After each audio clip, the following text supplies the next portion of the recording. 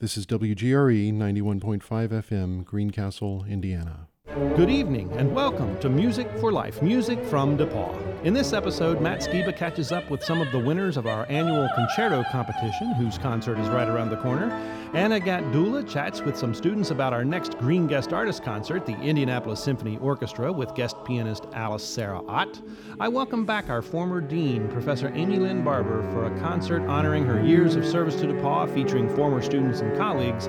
And we present the first part of a wide-ranging interview with Green Guest artist Maya Beiser, who shared a wealth of good advice with our 21st century musicians during her visit to DePaul. There are lots of exciting things going on in the DePaul School of Music, and we're glad you could join us for Music for Life. This is Matt Skiba. The Concerto Competition concert is coming up just around the corner. It will be Saturday, April 11th at 7:30. With me today, I have Natalia Fumero, a clarinetist. Hi, Matt. How are you doing? I'm doing well. Thank you for coming. Julia Massicott, a soprano. Hello. Dana Hart, a mezzo. Hi, Matt. And Julie Strasser, another soprano. Hello. So why don't we start off, everyone telling me a little bit about the piece they're going to be performing at the concert. Julie, what about you? I'm singing the doll aria from The Tales of Hoffmann by Jacques Offenbach. It's kind of a funny number because I am a mechanical doll, so I kind of run out of steam, I fall over, and then Professor Smith will wind me back up, and I start going again. So, yes, that's my aria, the doll aria. Okay. Natalia, what about you? Well, the piece I am playing was written by Carl Maria von Weber, 1811. And it is basically one of the pieces that got clarinet into the next step, into the novelty side of that era. After that, he was asked by the Bavaria king to write 2 other concertos, but this is actually the only one that was never edited again. So the version that I'm playing, it was just like when Weber wrote it. Dana, what about you? I'm singing an aria from one of Mozart's serious operas called Idomeneo. The aria is Il Padre Adorato, and it is sung by his son. It's a pants roll aria. I seem to do a lot of those, actually. It's kind of a sad aria. The son has never seen his father before, and when he meets him for the first time, he ignores him. And so the aria is just all of his confused emotions and his not knowing what to do. Okay. And Julia? I will be singing Je veux vivre from Romeo and Juliet by Charles Gounod. And this aria talks a lot about the freedom of her youth. She's only 14. She's waltzing at a party that her parents have thrown her, and this is before she's ever met Romeo. So really, she's just dancing freely and talking about how she doesn't want to get married. She just wants to be young and free. Okay. So what has it been like for all of you to rehearse with an actual live orchestra behind you instead of working in just a choral setting that you're kind of used to at this point at DePaul? Dana? For me, it's been a very eye-opening experience because we've worked with an orchestra per se when we've done operas, but they've always been in the pit below us where, they're not as close to us. And so having the orchestra behind us that close, it's kind of intimidating because all of the sound is right there, especially in Kresge, which is a bigger space. And you're going, oh my gosh, there's all this sound around me and there's a huge space. In Kresge, it's very overwhelming, but it's really exciting. Mm-hmm. And Natalia? For me, it's kind of the opposite. Usually the instrumentalists play just with pianists accompanying us. So we don't have the chance to play out as virtuosely as we want to. When you can play and just have a whole orchestra behind you to support is definitely an amazing experience. Julie, what about you? Well, in my aria, I'm doing quite a bit of movement with my arms, so I'm actually standing in front of the conductor a little further up, so I can't see anything that's going on, any cues or anything. So it's been a little challenging to follow and stay with the orchestra when I have no vision of anything going on behind me. Okay. And Julia, what about you? It's interesting for me because I've never actually done it before. Even in the opera, my parts were accompanied just by the harpsichord. So it's interesting to see how normally I would be the leader leading the pianist, but in this you kind of have to go with the orchestra and you have a pre-established tempo, and that's really different from what we normally do. Okay. Well, we're all very excited for the concert. It's definitely a highlight of the year with all the other concerts we have going on. Again, that is April 11th at 7:30 in Kresge Auditorium. Thank you all for coming in. Thank you. Matt. And good luck at the performance. This is Hannah Gothier bringing you the events calendar for the week of April 6th. On Wednesday the 8th at 6 p.m., Dan Hickey will be playing at Almost Home. At 7:30 that night, there will be a Faculty Select Series concert featuring former DePauw student Orlando Sala. That will be at 7:30 in Thompson Recital Hall. On Friday the 10th at 7:30, if you're looking to hear more Dan Hickey, his senior recital is that night in Thompson. On Saturday, the 11th at 12 p.m., Myers Market will be hosting a cookout featuring local band Futzy. At 1 p.m. that afternoon, there will be a senior recital with mezzo-soprano Brooke Addison and bassist Jacob Peterman. On Sunday the 12th at 3 o'clock, the ISO will be here featuring pianist Alice Sarah Ott. At 7:30 that evening, Matt Acton will be giving his senior recital. That's it for the week of April 6th. Have a good week, everyone. From the student recital hour of Wednesday, March 18th, 2015, DePauw alum Josiah Rushing performs Loops 4 by Philippe Urel.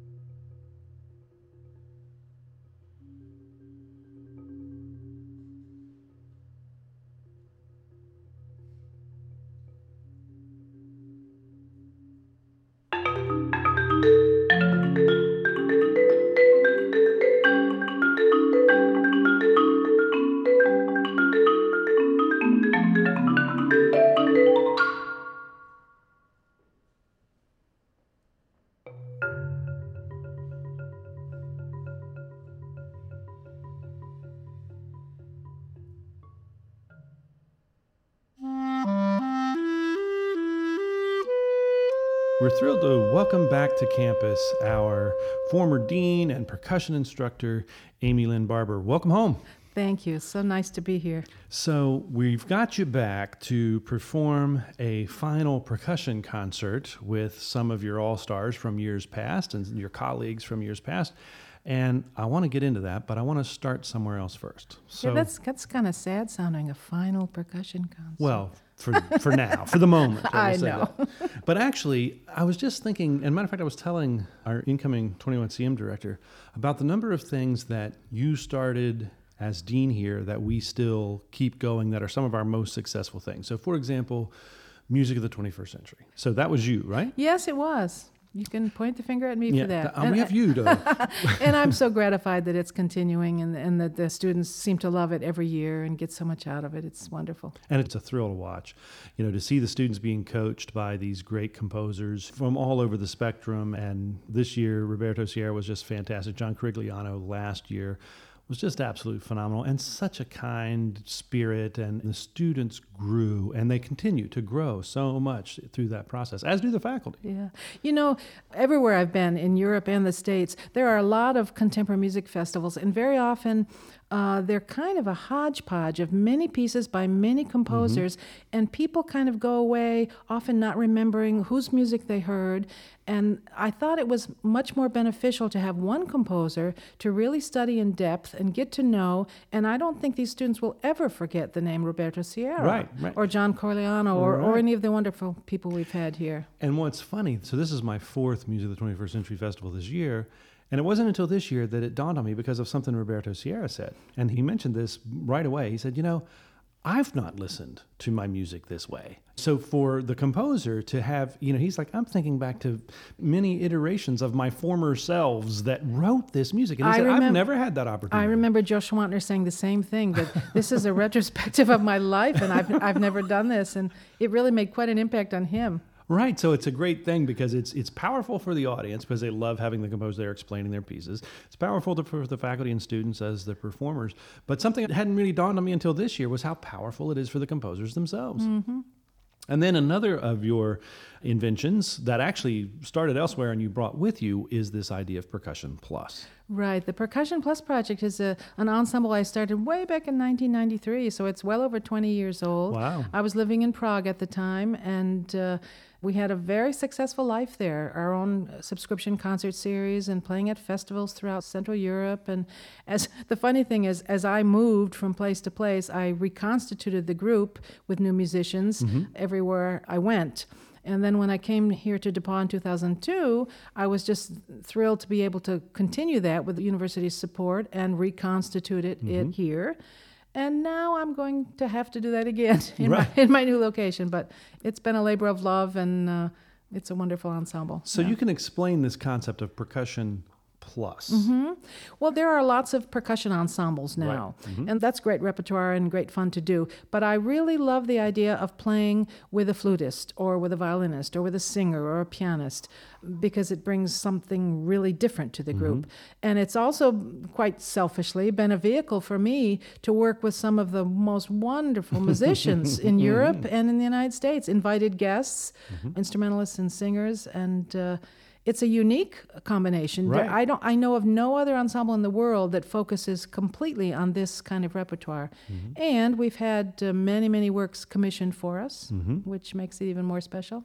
And so now that you're back east, we get really almost Percussion Plus 3.0, right? Is that where we are now? Yes. Right. The Percussion Plus project makes its Cape Cod debut on May 3rd. There we go. Yeah. All right, fantastic. So now this is bringing back on the Thursday night concert here at DePauw a collection of your former colleagues and students to put together the true Percussion Plus. I love the kind of irony here in that the Percussion Plus now, you are the plus. In this case, we're bringing you back as the plus. I never thought of myself as the plus. maybe the minus. I don't know. So can you tell us a little bit about this program? This program is going to be kind of representative of the kinds of things that I love to do and have done for many years. We're starting off with a group improvisation. Wherever I've taught and wherever I've played, I've always been involved in improvisation with both percussionists and non-percussionists. And Bonnie Whiting feels the same. So we're starting with everyone, all hands on deck for a group improvisation that I hope will really set a nice tone for the program. And that will involve the current DePaul percussion students, the alumni who have come, Bonnie and myself, and the Percussion Plus guests. Wow. So that's going to be That's great going to be a fun. full stage. Actually, it's not even going to start on the stage. Oh. Hint, hint. So then I'll play a solo piece after that, a piece by Marta Ptaszyńska, a Polish composer who now teaches at the University of Chicago, but with whom I worked in Poland and in Europe many times. She's also a percussionist, but more known as a composer. It's a multiple percussion piece. Then we're going to play two pieces that were commissioned by the Percussion Plus project. The first is by Carlos Carrillo, who was a faculty member here at DePaul, now teaching at the University of Illinois, and he'll be coming back to be here. It's for cello and for percussionists. Ah.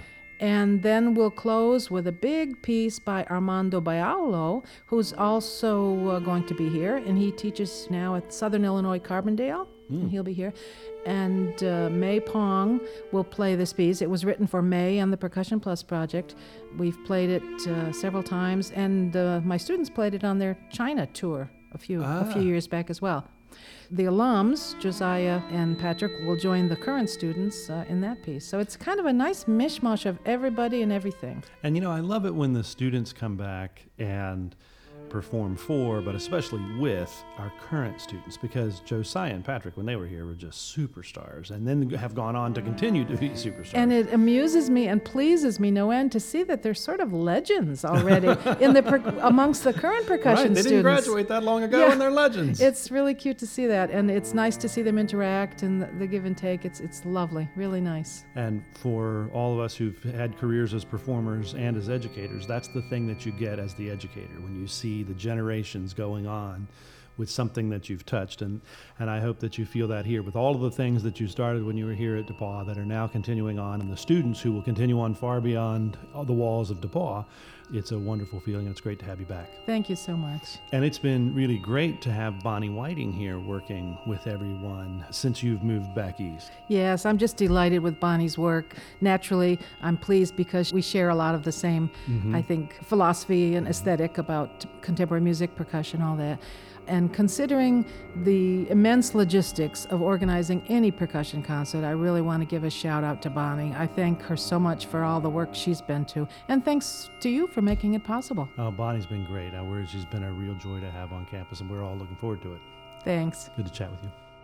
From the Percussive Celebration honoring Professor Amy Barber, here are cellist Ruth Marshall and percussionists Amy Lynn Barber, Dave Dwinell, Heather Sloan, and Bonnie Whiting, performing the third movement, Dying Like the Soft Breath of Butterflies, from the piece Dueling with Time, Bartering for Minutes of Existence, composed by Carlos Carrillo Coto.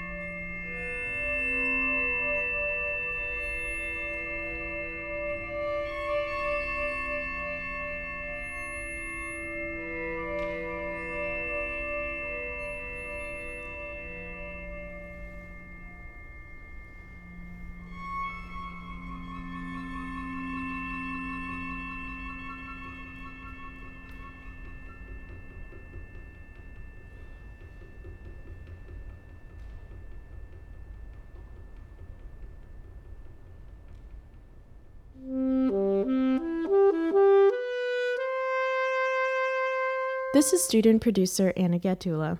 On Sunday, April 12th, we have our next Green Guest Artist Concert featuring the Indianapolis Symphony Orchestra, and they are bringing with them the pianist Alice Sarah Ott. Today I have with me two pianists from our own School of Music, Stephen Shannon. Hi. And Jennifer Peacock. Hi, Anna. The Indianapolis Symphony Orchestra will be playing an all-Beethoven concert, and Alice Sarah Ott will be playing Beethoven's Concerto No. 3. What do you guys think of this piece? It's a really beautiful piece. It has a lot of Mozart influence. People say it actually has a lot to do with Mozart's piano concerto in C minor. Mm-hmm. But apparently this was the one where Beethoven kind of moved away from that, and the pianist and the orchestra both have equally artistic parts. So it'll be really beautiful to hear. Mm-hmm. And Stephen, what are you looking forward to Miss Ott's interpretation of this piece? From what I've heard of her work, I like the fact that she brings a lot of elements of dance music to her interpretations of classical work. For example, when she did The Rite of Spring, it was a lot springier and more clearly articulated. And just, I didn't expect to think of The Rite of Spring as a dance piece, despite the fact that it's a ballet. Right. Before I heard, so I'm just curious to see how that translates into her other work, because I don't know her Beethoven as well as I know the album. Mm-hmm. She's a very elegant player. A lot of really virtuosic pianists play Beethoven very bombastically and very big, and I don't doubt that she'll bring out the richness and the excitability of it, but I think she understands how to play a piece with poise and bring out all the elements of it, not just the virtuosic parts. Great. Well, thanks for coming in, guys. That's great insight. And I'm very much looking forward to watching Alice Sarah Ott play with the Indianapolis Symphony Orchestra here on Sunday, April 12th at 3 o'clock p.m. in Kresge Auditorium. Thanks again, guys. Thanks, Hannah. Thanks.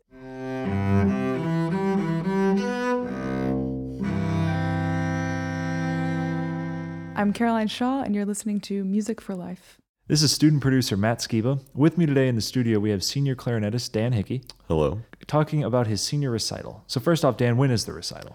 My recital is Friday, April 10th at 7:30. In Thompson Recital Hall? Yeah. Okay, great. Can you tell us a little bit about what we can expect on the recital? Well, there's several solo works, which you'd expect, but I'm also doing some chamber work as well. One is a piece for clarinet and soprano. It's The Shepherd on the Rock by Schubert. I'm doing it with Elika Åkerström, our graduate 21CM intern.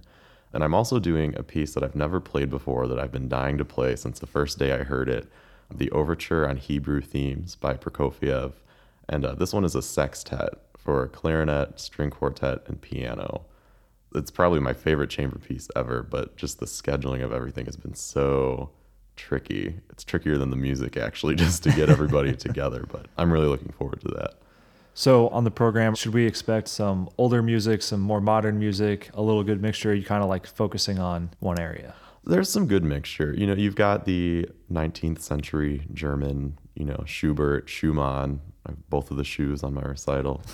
But then there's also the Premier Rhapsody by Debussy from the early 20th century, the Copland Clarinet Concerto, and then the Prokofiev piece. Okay.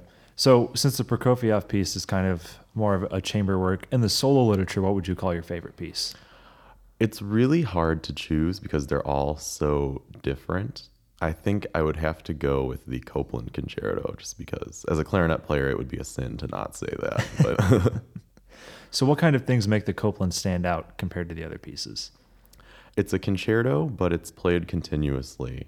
Although it is kind of divided into three parts. There's this gorgeous, slow, melodic first movement, which goes into a really cool, kind of jazzy sounding, but very, very tricky cadenza. And then the second movement, which incorporates a little bit of jazz, but it's just a lot of that really Copland-esque harmonies and syncopated rhythms, and it's also very tricky to count. The thing that's really cool about it is it was originally written for Benny Goodman. Okay. And so that's kind of where the little bit of the jazz aspect comes from. And that's also why the extreme range of the clarinet is throughout this whole piece. It goes very low and then very high very quickly. So there's a lot of quirks in there that are really fun to play. No, absolutely. Well, thank you for coming into the studio today, and we will see you April 10th at 7:30. All right. Thanks for having me. Thanks for being here.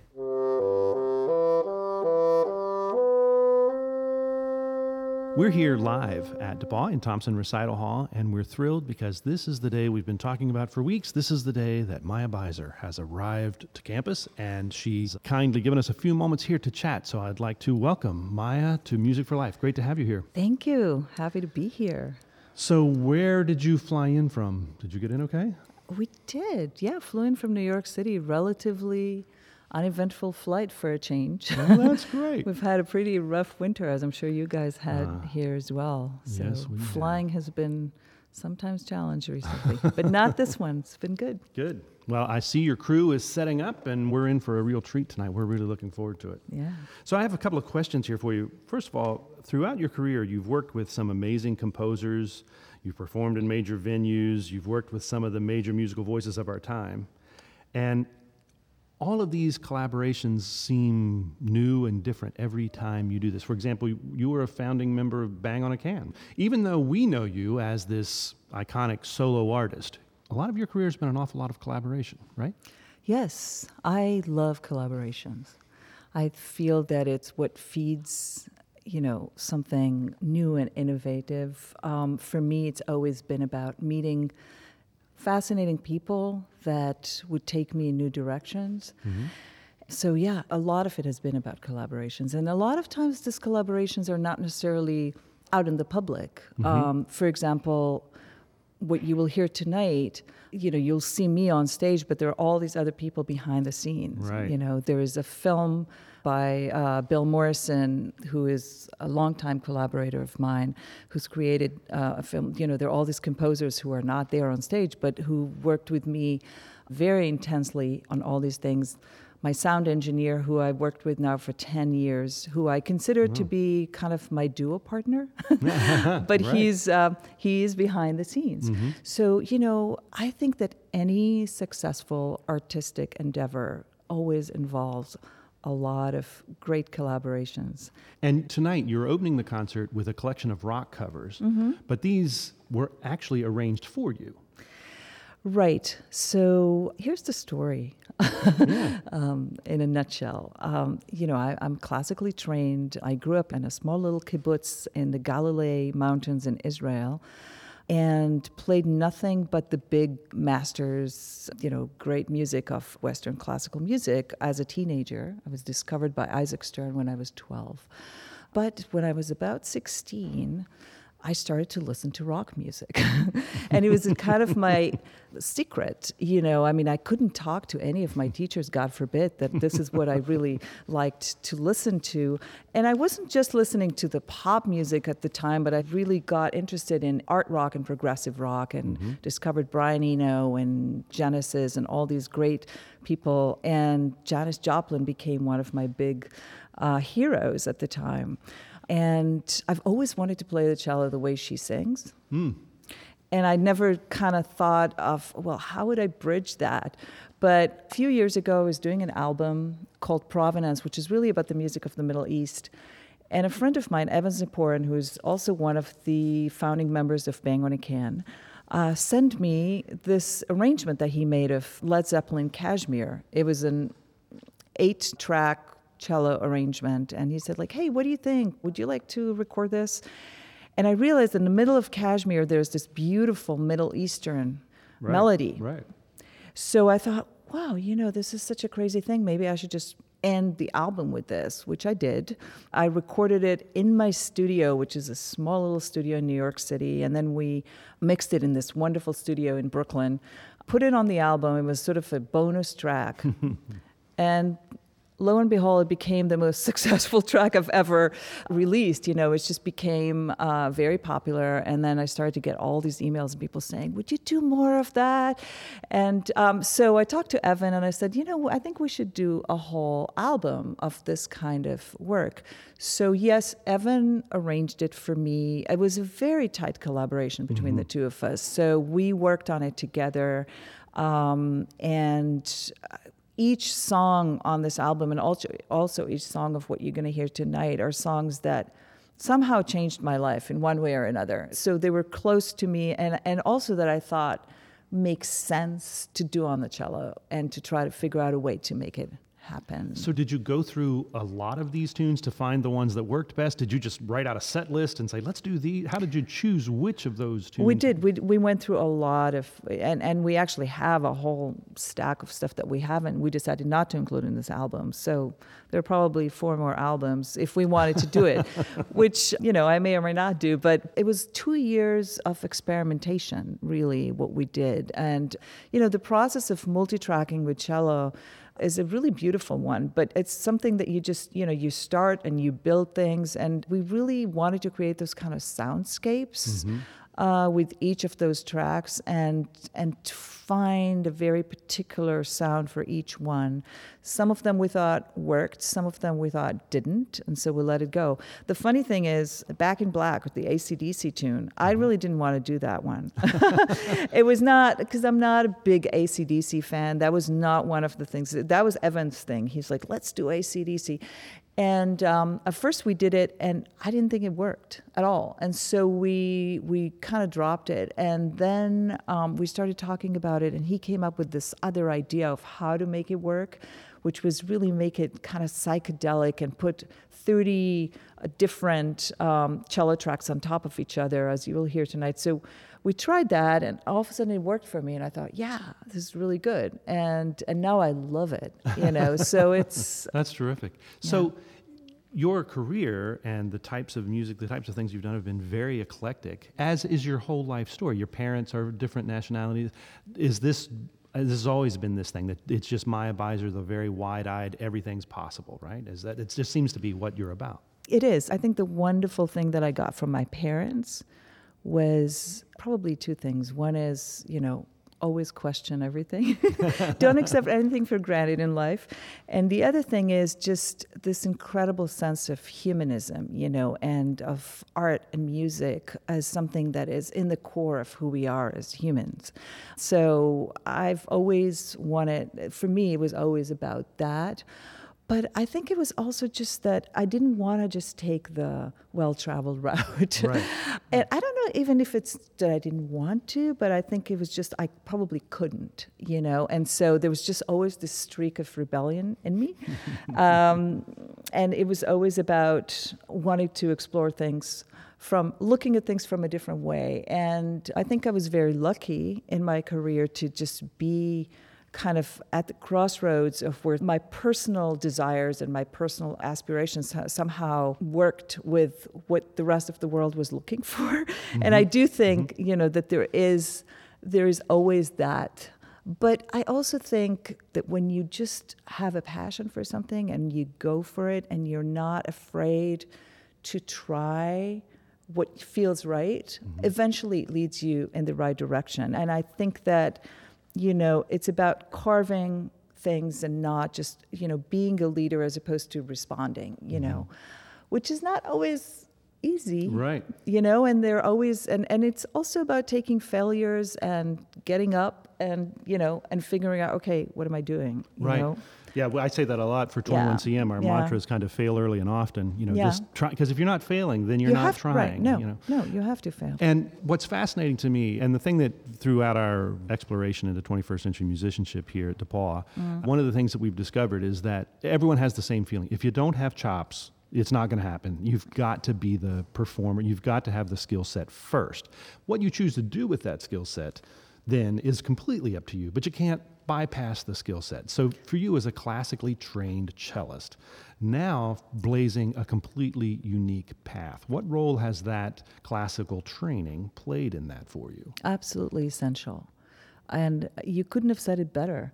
And I say it time and again that in order to undo something, you need to first do it. Right. And so you cannot shortcut this process, unfortunately, or fortunately. So you need to, especially with an instrument like a cello, but really I think any instrument, it's a physical thing. It's you can't take away the years of just having it in your hands every day, working, learning, and so once you get to a point where it's just part of you, which to me, I feel like the cello is an extension of who I am, then you could start asking questions. And then you could start, you can ask questions along the way, of course, and you should. But then you can say, well, do I really want to go that route? And start opening it up. But yes, you cannot do that without the chops. And, playing an instrument is an athletic kind of thing. It's not different than being a dancer or being a great athlete, in the sense that there is this enormous, of course, intellectual pursuit, but also physical element to it, which needs to become ingrained. And I love the authenticity of what you do. There's never this moment where it feels in any way forced. It's not just that it's an original voice, but it's an original voice that's been carefully developed over time, and it has a true ring to it that I really love. And I think one of the concerns that some folks have when you branch out to other types of music, you do other things, it's some kind of shortcut for lesser musicianship to survive in a music school, for example. But no one questions that. Well, I'm happy that you brought that element, because two things that I think is important for me to talk about. One is, when I was in graduate school at Yale University, if you were a great cellist, and we had 20 of the most promising cellists, my teacher Aldo Parizo, who used to teach both at Yale and Juilliard, would literally go around the world and just pick up the best cellists from around the world. But if you were considered to have the potential to be a great soloist, you would not play contemporary music, or you would be looked down at, why would you do that? And I think part of it is because there were no role models of, people who were doing that solo career that can be made, with kind of trailblazing and doing new things. I think we live in a different environment today. And I think it's almost the reverse now, which is, even if you're a great classical cellist with fantastic chops and you win every competition on the planet, your chance of actually making a living and having a career is very, very slim. And actually, if you create your own world and if you start creating your own genre, you're much more likely to be an attractive artist for managements and for, so I think, looking at the business from that way, things have changed quite a bit. They have, and it's funny because I was just saying in a chat I was having before I came in here that 10 years from now, I think this will be very much even more the norm where people understand it. But we're kind of the Moses generation That's here right. for That's a right. while. But the other thing of what you were saying, which I want to comment on, is, this whole notion of crossover. So crossover has a really bad name. And the reason the crossover has a bad name is because the whole idea of crossover sort of started from a marketing point of view. It started with, someone sitting at a record company saying, oh, we have Renee Fleming, I'm just giving an example of a famous artist, or, Placido Domingo, they're so great, but we need to reach out to this other kind of audience. So why don't we have them do some Frank Sinatra work, and then they bring them together, they get someone to arrange this thing for them. And as wonderful artists as they are, the project's not likely to be that convincing because it's not coming from their gut.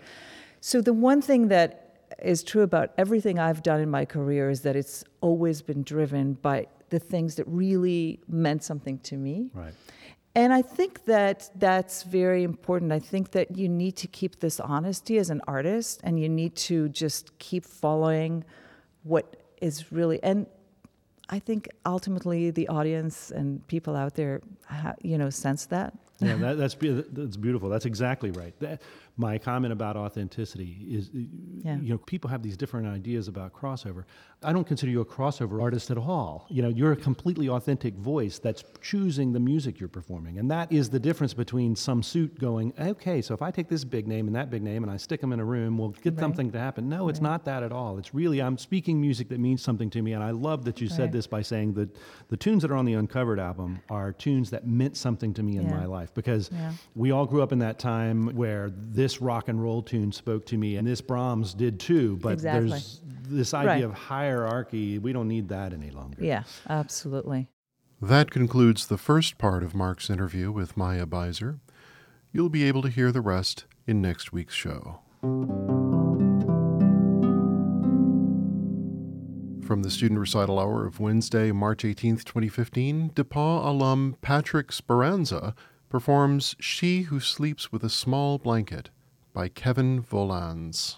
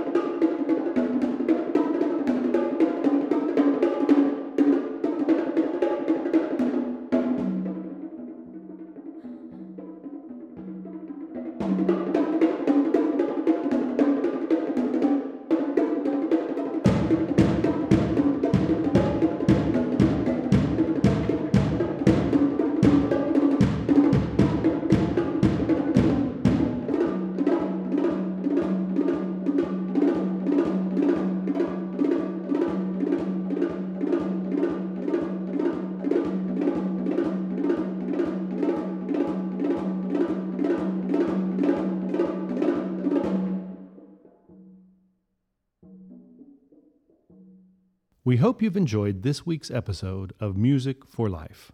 We love hearing from listeners. You can contact us by emailing musicforlife@depaw.edu. We're also on Facebook at DePaw Music for Life, and you can subscribe to our show on iTunes by searching there for DePaw Music for Life. Our student producers are Anna Gatdula, Matt Skiba, Burke Stanton, Rachel Amalfitano, Hannah Gauthier, and Caleb Denning. Our 21CM graduate intern is Elika Okerstrom. Veronica Pedrell is our online editor, and our show is produced by Matthew Champagne in the Judson and Joyce Green Center for the Performing Arts at DePaul University in Greencastle, Indiana. I'm Mark McCoy, Dean of the School of Music. Thank you for listening to our show. Keep music in your life, and have a great week.